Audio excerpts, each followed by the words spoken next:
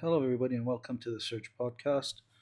For today's episode, I wanted to talk about closed chest compressions, or CPR as we know it now.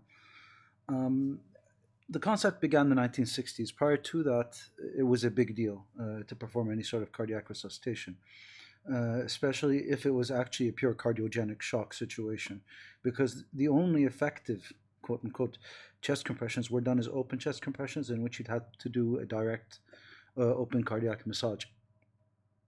But in the 1960s, there was a JAMA article that showed a 70% permanent survival rate, which dwarfed anything that was being done at the time.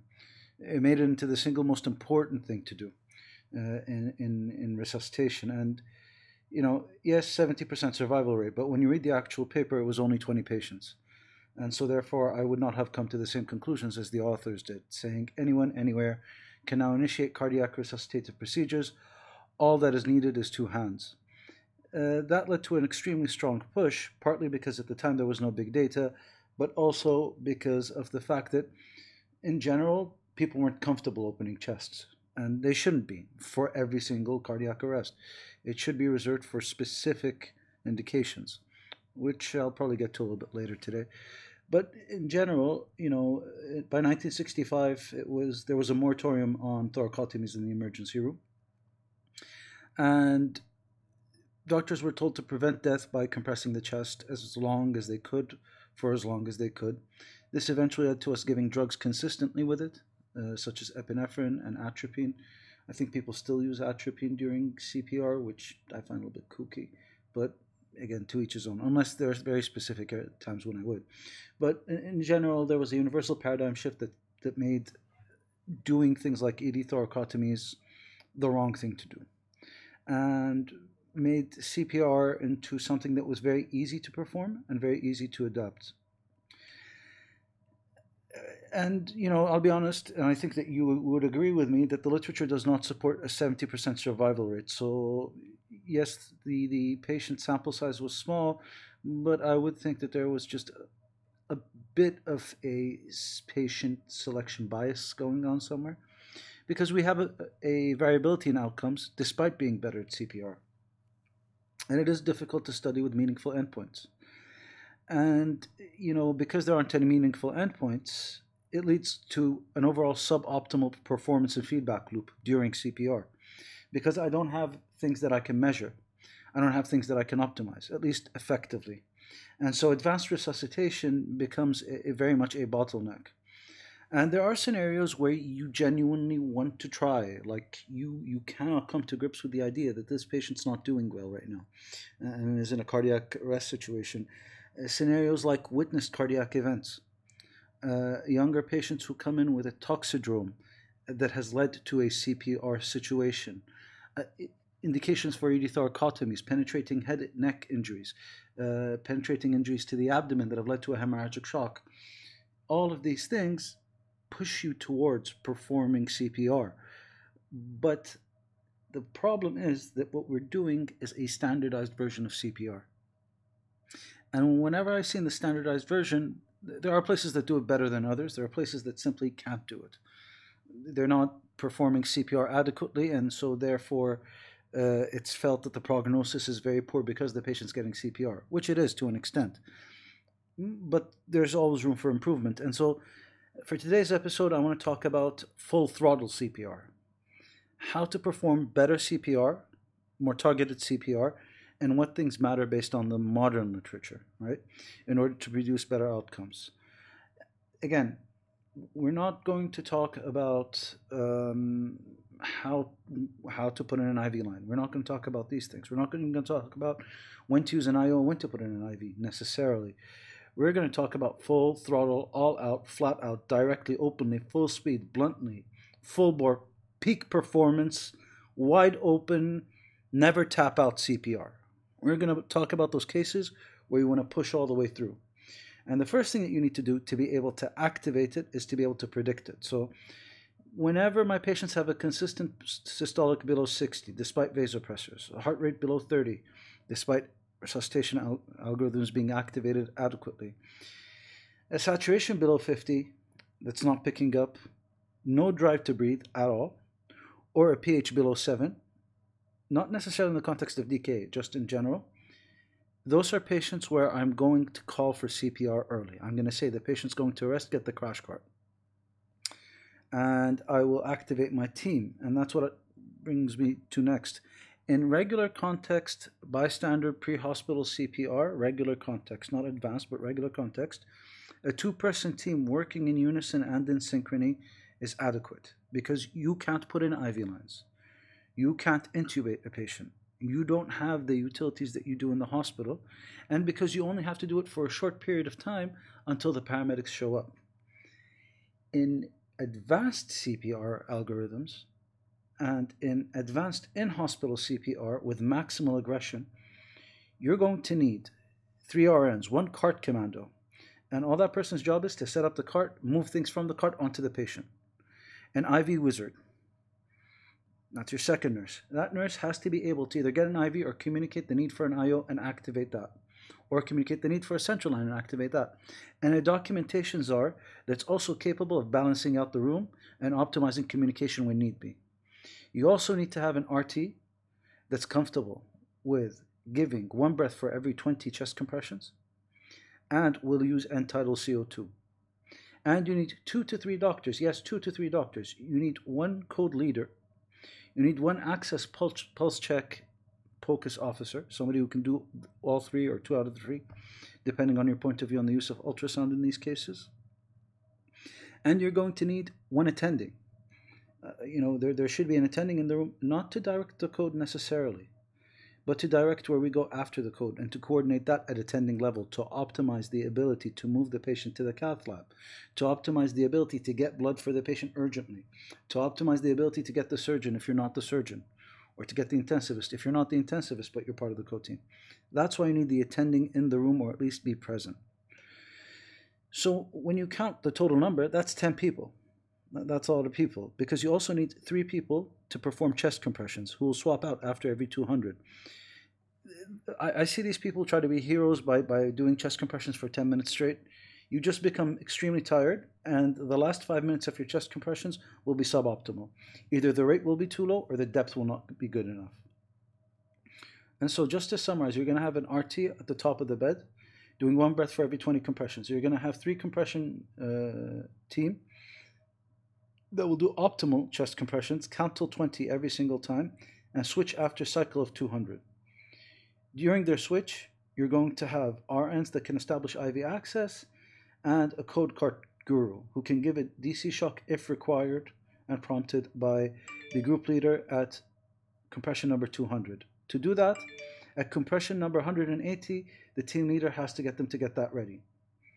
You're going to need the team leader to be able to ensure that everything is of high quality and that everybody's on the same page. And you're going to need to have a pulse check MD who can also be able to insert any other IV access that is required and perform point of care ultrasound as well as other procedures. That MD, that second MD at the bedside, should have the finger on the pulse at beat number 180, ready to feel at beat 200. By compression number 200, boom, it has to be in there, okay? The same MD can help the RT with any airway issues if required. And you have the RN that's a recorder and the attending. The attending will keep the room quiet, will do some crowd control, but the attending's main role here, in my opinion, contrary to what's on the slide, is to be able to optimize where this patient is going to go next and optimize other services involvement. Because as you know, with an attending around, things go a little bit faster, if only because they know how to conduct themselves. The next point is speed. So there's a whole bunch of literature on measuring the time to something and cardiac arrest outcomes. So time to recognizing the arrest and doing CPR, fairly obvious. You don't need good data for this. It's intuitive. Time to establishment of a temporary airway such as an LMA does help. It does help. I know that in my LMA Shower Thoughts episode, I'll include a link if you're on YouTube. I did say that, it may change the cardiac output situation to an extent. It does. There is some animal data that proves that it does, at least in animals, but you need to establish some sort of airway that's definitive, okay? The time to defibrillation has an outcome measure that is extremely important. It improves neurological outcomes and improves survivals and improves rates of temporary ROSC. The time to vasopressors, yes, the time to vasopressors and the use of vasopressors has been independently associated with better neurological outcomes and better rates of discharge. The one thing that people tend to do very quickly that has no effect on overall outcome is the time to use of POCUS. You can use POCUS if you want. You can use point of care ultrasound if you want, for multiple reasons. I think it's an excellent tool. But for you to be able to use it, it has to be done after the priorities are addressed. That will maintain some sort of perfusion and some sort of oxygenation and some sort of gas exchange. The next part is going to be coordination. So what I mean by coordination is there have to be goals within the 200 compression window. So the goals are to start CPR and start counting out loud for the person doing the compressions. The LMA bag mask, 1 breath for 20 compressions, and preparing and attaching the drugs and monitors to patient.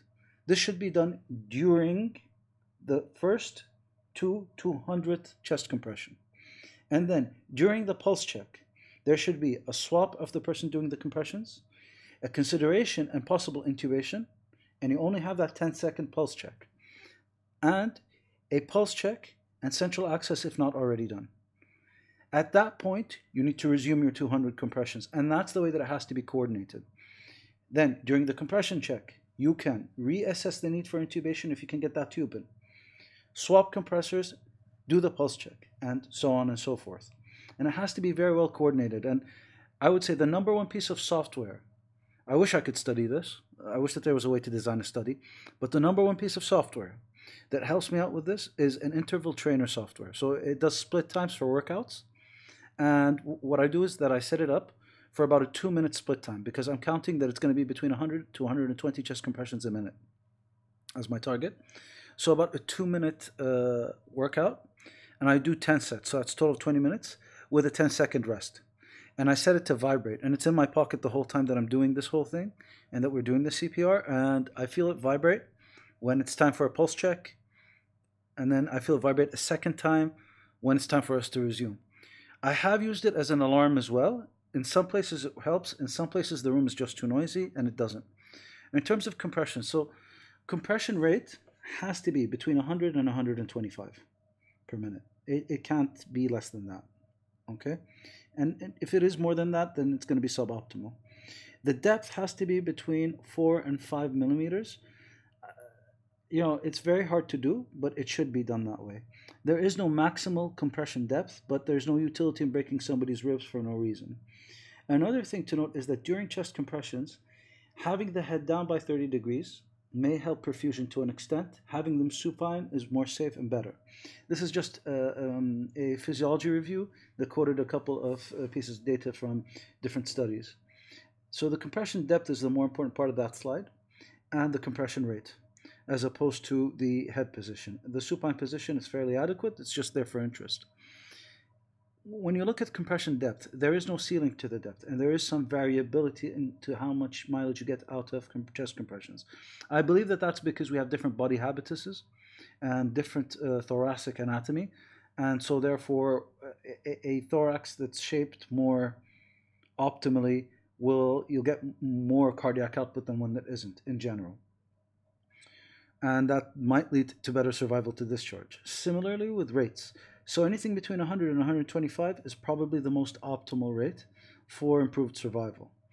And that's why I'm a fan of the Lucas device in certain centers where I know that I don't have enough people, and I don't have enough people who were well trained enough and familiar enough to perform adequate chest compressions.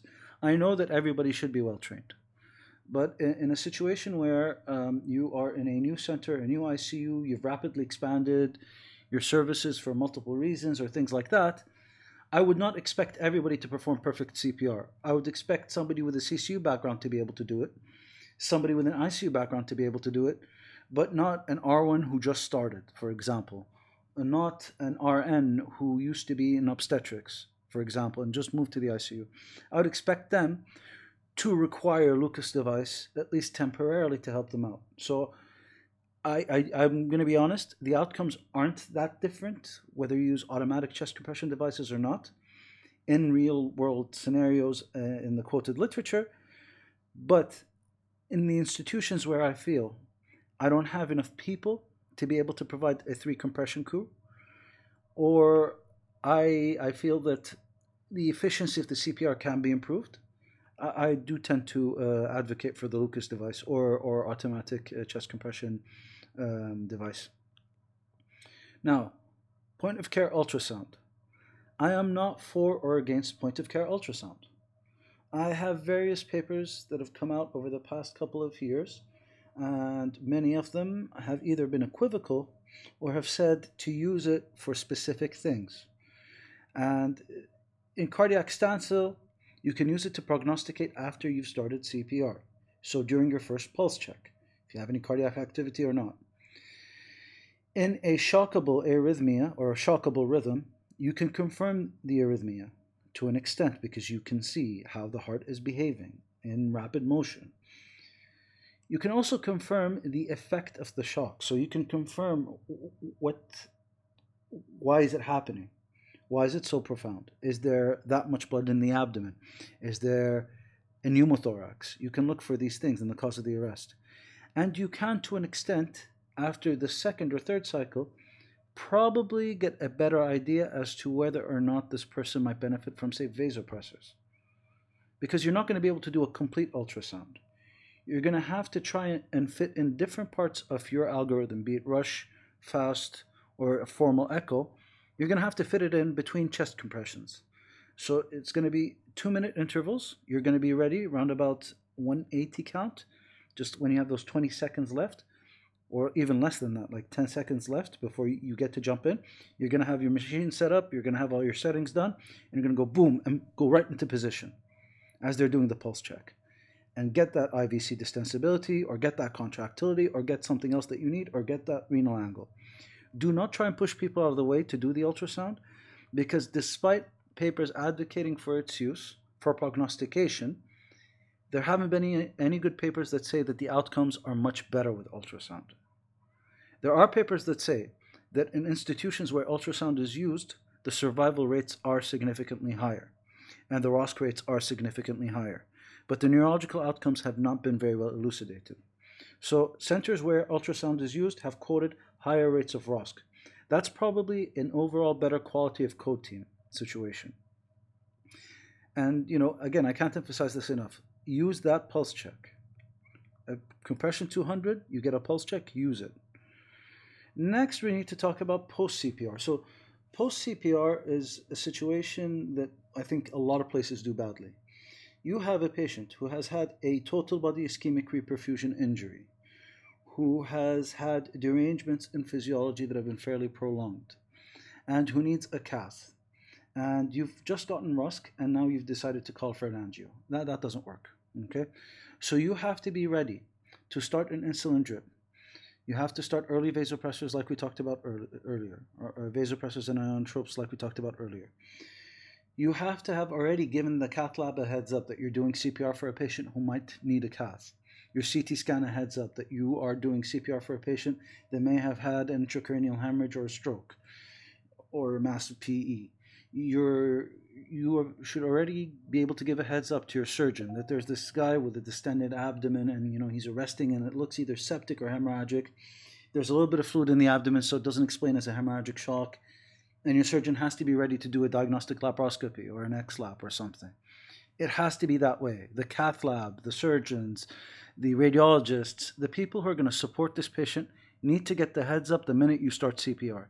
And the best person to do that is the attending. That's first part of post-CPR. Second part of post-CPR is glycemic control. The number of times that I've had somebody get ROSC and then have a blood sugar 23 and nobody actually bothered to look at it on the blood gas happens at least 4 out of 10 times. Number 3, be aware they're going to be hyperkalemic. There is going to be a lot of electrolyte derangement. And the reason for the electrolyte derangement is because of the fact that they have an ischemic reperfusion injury. So hydrate them well and check the electrolytes regularly. Then, these patients are usually hypothermic post-arrest. They're not hyperthermic. There are exceptions, but they're hypothermic. Targeting a temperature between 33 and 36 seems to be what's reported on either side of the Atlantic. I quite frankly target something that's around about normal. 36 is the lowest I go. I'm not very convinced that outcomes are better at 33 in terms of active cooling. So 36 is the lowest I'll go for a prolonged downtime. And lastly, be prepared in 72 hours to be able to give an actual prognosis on this patient with all of your answers there. If you've done CPR for a patient, within 72 hours, you have to have a good explanation for why the patient arrested and a good explanation for the patient's outlook. Because if the outlook isn't good, neurologically, then you have an organ donor. And you have a limited window of stability to be able to produce an organ donor. So, in conclusion, organize yourself into teams. Try and get 10 people. It's hard, but try and get 10 people around. Okay? 9 including the attending, so that's 10. Speed. Time to vasopressors. Time to defibrillation. Time to airway. Time to CPR, obviously, makes a huge difference in terms of neurological outcome. Coordination. Get ready to think in cycles of 200. Use a split timer. Piece of software, absolutely free, used for workouts, makes you look like you're a Zen master, right? Compression rates, 100 to 125, 5 millimeter depth is the minimum. Take a break after 200, you will fatigue, you will not be able to produce the outcomes that you want. Point of care ultrasound can be used. In places where it is used, the outcomes are overall better, but it should be used after the first cardiac cycle, after the first compression cycle. So at compression number 200 during the pulse check. And pace your ultrasound so that it's split up between intervening pulse checks. Post-CPR care is extremely important. The time to think about post-CPR care is the time that you've initiated CPR out. The minute you start CPR is the minute that you're getting answers to questions and you're making decisions that may not be based on complete answers, but these decisions are extremely important. If you have a cardiac condition, the time to cath post-CPR makes a profound difference. If you have a hemorrhagic shock, the time to getting them to the OR makes a huge difference. If you have a septic shock, the time to antibiotics and to locating the septic shock and draining the pus or doing something of that nature is extremely important. Obviously, pneumothorax should be treated at the bedside if that's the situation. These things make a huge difference. And preparing for what happens after ROSC is extremely important, in addition to obviously glycemic control, normothermia, or even mild active cooling, and things like that. This is Saud Al-Zaid. Thanks for listening. It's been a while. Let me know what your tips are for CPR. What types of things have you adopted? Some of it is dogma, some of it is a personal opinion.